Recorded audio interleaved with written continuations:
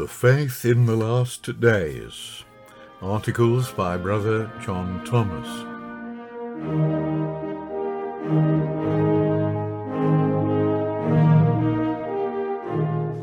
The Son's post-millennial subjection to the Father.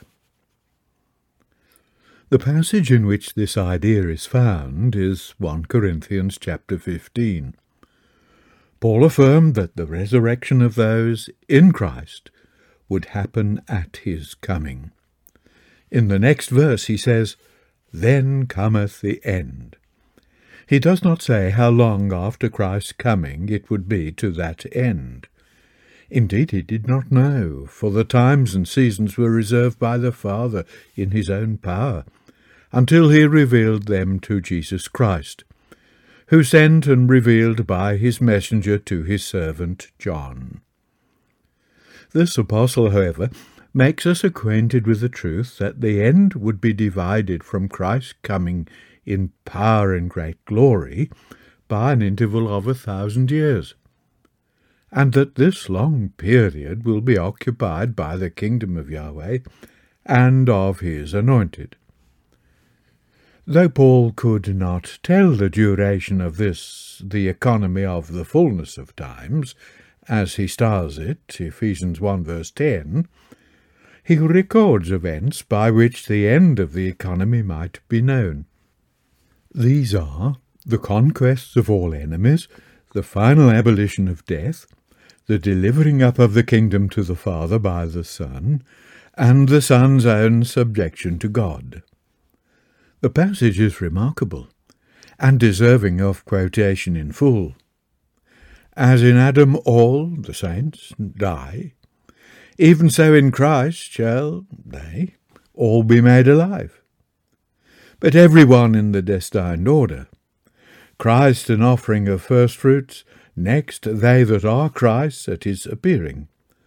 After that the end, when he shall have delivered over the kingdom to the God and Father, when he shall have vanquished every dominion and every jurisdiction and power.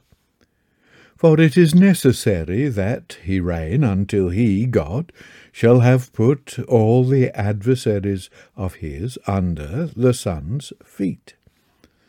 The last enemy that shall be destroyed is death. For he hath subdued all things under his feet. But when he saith that everything hath been put under, manifest it is that he, having subdued the all things to him, the Son, is accepted. But when the all things shall be subdued to him, the Son, then the Son himself also shall be subordinated to him, the Father, who has subjected the all things to him, the Son, in order that God may be the all things for all. To see into this matter, it must be understood that before sin entered into the world by Adam, the economy was very good, and God was the all things for all the living souls he had made. In this state of being there was no adversary and no death, because there was no sin, and death being absent, there was no vice-regal kingdom to make war upon hostile powers, for the purpose of subduing them and substituting the power of God instead. All was peace and harmony between God and man upon earth.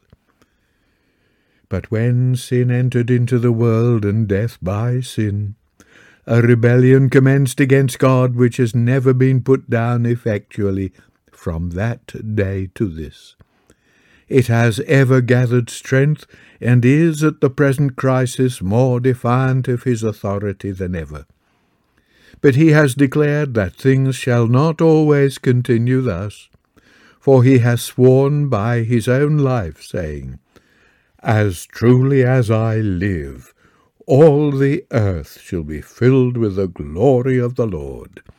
Numbers 14, verse 21. And therefore the Lord Jesus taught his disciples to express their heart's desire, saying, "Thy kingdom come, and thy will be done on earth as it is in heaven." When Yahweh's will shall thus absolutely be obeyed, the end will have arrived. The sin of the world will have been taken away, and every curse have ceased. There will then consequently be no more death, and once more a state of being will obtain, in which peace and harmony between God and men will exist, so that on receiving all things elaborated by the Son, he will again pronounce them very good. This very good condition of things terrestrial is thus indicated by John. And I saw a new heaven and a new earth, and there was no more sea.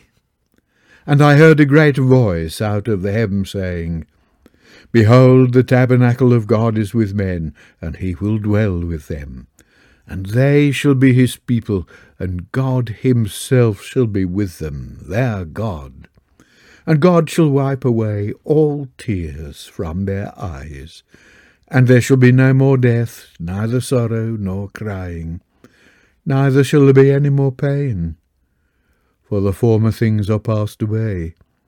And he that sat upon the throne said, Behold, I make all things new. He that overcometh shall inherit all things, and I will be his God, and he shall be my son. Revelation 21, verses 1 to 7.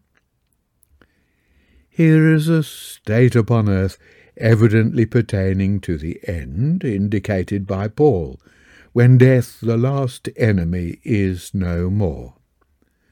God's tabernacle with men upon the earth is not pitched until death is destroyed. The destruction of death implies the previous suppression of sin in the world. Death's sting is sin, which causes death.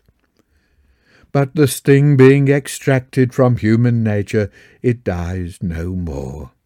Every dweller upon the earth becomes an immortal Son of God, who will be with them as he is now with his only and chief begotten Son, the Lord Jesus Christ. In this post-millennial very good state, there will be no sinners, consequently none separated from God and requiring a mediator betwixt them. But in the economy of the previous 1,000 years, sin, sinners, and death still exist. Hence a very different constitution of things must obtain to the succeeding arrangement in which they find no place at all. The epoch between the millennial economy and its successor is marked by the delivering over the millennial kingdom to God, and it will then, in hands of Christ and his brethren, have accomplished the work assigned to it. The kingdom's mission is to break in pieces and consume all kingdoms, and to fill the whole earth in ruling over all. It will be introduced into the world to put down the great rebellion against God, which is organized under the dominions, jurisdictions, and powers, or governments of the nations. Of course, with the means to be employed, this is not an instantaneous affair. For its full and effectual accomplishment, God has allotted 1,000 years. The work to be accomplished is stupendous, but not too great for the forces of the kingdom. All these great kingdoms, empires, and republics are to be conquered, and their millions of armed defenders cut up and dispersed. Beside the overthrow of these rebel hosts, knowledge, righteousness, and peace have to follow in the train of victory. The religion and law of the conqueror will be gratefully accepted by the nations as they become freed from the tyrants who oppress and brutalize them. Of the increase of his government and peace there shall be no end, upon the throne of David and upon his kingdom, to order it and to establish it with judgment and with justice from henceforth and for ever. On that throne he will reign until the end. For his kingdom shall not be destroyed, and his dominion is unto the end. For he must reign until God hath put all enemies under his feet.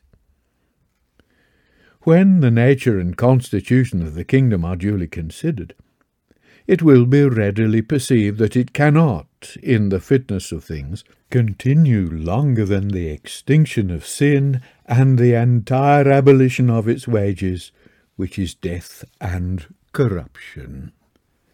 The kingdom of Christ and of God is a priestly institution, for so it is written, "The branch shall build the temple of Yahweh, and he shall bear the glory, and shall sit and rule upon his throne, and be a priest upon his throne."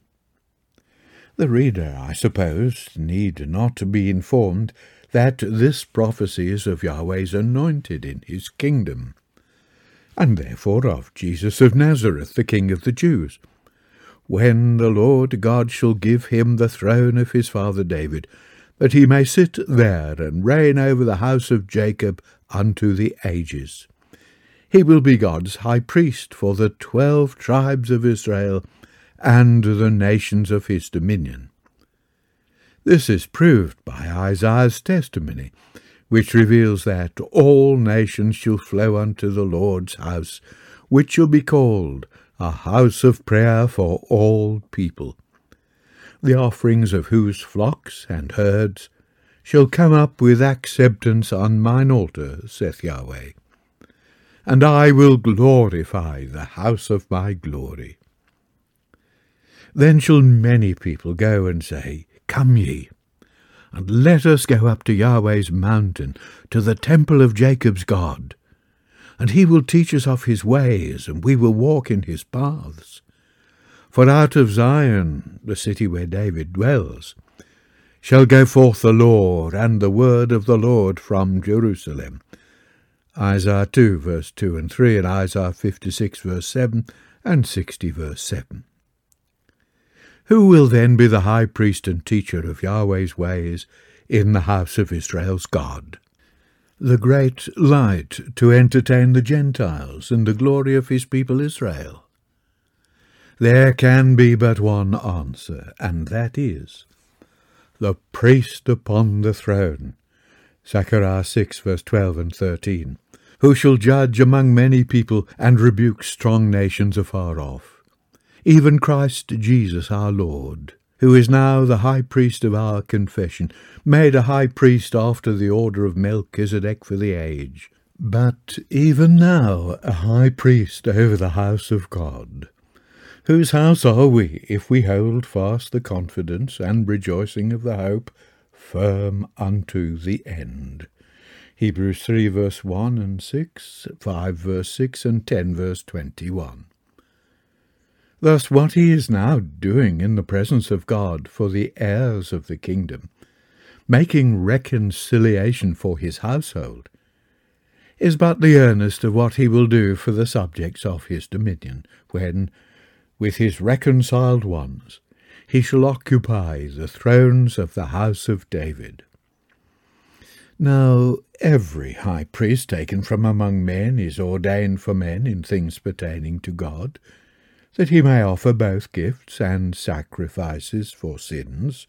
Hebrews 5, verse 1.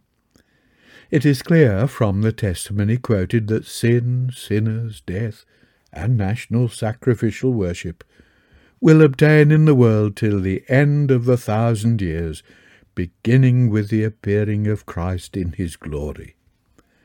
Gifts and sacrifices, therefore, will all that time be necessary because of sin, and being necessary, there must be a high priest to offer them for men to God in the place appointed. Now the nature of the kingdom, being Melchizedecan, or royal and priestly, its covenant or constitution provides that its king shall unite the two offices in his own person. This applies also to all the joint inheritors with him of the same kingdom. Hence they are all styled kings and priests to God. The kingdom is therefore mediatorial. It stands, when established, sacerdotally between Yahweh and all who are not office-bearers and dignitaries of the kingdom. So long as this monarchy exists with a priestly constitution, the tabernacle of God cannot be with men, neither can he dwell with them, nor can they be his people. With men, that is, with the entire population of the earth. He is now with Christ Jesus, dwelling in him with his fullness. And during the 1,000 years he will be with Christ's brethren, the saints, dwelling in them as in their elder brother. But with the residue of men he will not so dwell until Christ has accomplished the work of destroying that having the power of death, that is, the devil, and its works, or, in other words, until he shall have taken away the sin of the world, destroyed all its dominions, jurisdictions, and powers, and have extinguished death. When this is consummated, there will be no obstacle preventing God's abode with men, but the Melchizedek kingdom, which must therefore of necessity be taken out of the way, as no longer adapted to the state of things upon the earth. The reader will see this at a glance when he is asked, what will be the use of priests to God for men when, because of the effectual suppression of transgression, and the extinction of sin in the flesh, there are no gifts and sacrifices to offer, no errors and ignorance to atone for. Christ's and the saints' occupation will then be gone. It will then have expired according to the statute of limitation which says, "Thou art a priest for the age, after the order of Melchizedek." Psalm 110, verse 4. The word le'olam in the Hebrew text is rendered in Paul's citation of it eis ton aiona in the Greek, which I have translated for the age, which is not only probably correct, but made certainly so by the Scripture doctrine concerning priesthood. The Son, then, will deliver over the kingdom to God and the Father of men. At the time all become his sons, because of the unsuitableness of its nature and covenant to the ages succeeding the millennial age. The kingdom will not be destroyed, but only changed in its constitution so as to adapt it to the improved and altered condition of the world. The kingdom in its Melchizedek or millennial organization is the heavens planted and the foundations of earth laid by the Lord when he proclaims to Zion, "Thou art my people," and saith, "Thy God reigneth." Isaiah 51:16, 52 verse 7. John styles this organization in reference to that of the post-millennial ages, the former or first heaven and the first earth. That constitution of Israel predicted in the 65th of Isaiah. This heaven of the kingdom is designed to be changed, so that when the end comes it will have passed away as entirely as if it had been destroyed. This constitution of the kingdom will have perished, though Christ and the saints remain in undiminished glory and beatitude. Hence it is written in the 102nd Psalm, and applied to Jesus in Hebrews 1 verse 10, "Thou, Lord, at the beginning, ket arches, at the beginning of Zion's earth and heavens, laidst the foundation of the earth, and the heavens are the works of thine hands. They shall perish, but thou shalt stand. Yea, all of them shall wax old like a garment, As a vesture shalt thou change them, and they shall be changed. Then Jesus creates all things new.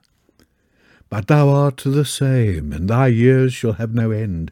The children of thy servants, Abraham, Isaac, and Jacob, shall continue, and their seed, the saints, shall be established before thee.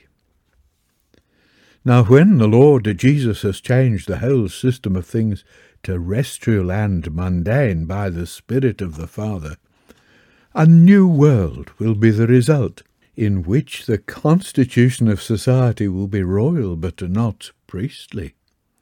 Jesus and the saints being the Yahweh and the Elohim of the new order of things, as others were of old, as appears from the Mosaic account of the 6 days.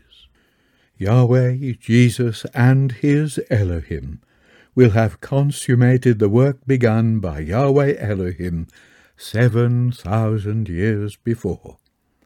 But though great, Jesus is always the Son of the Highest, of whom he says, "My Father is greater than I."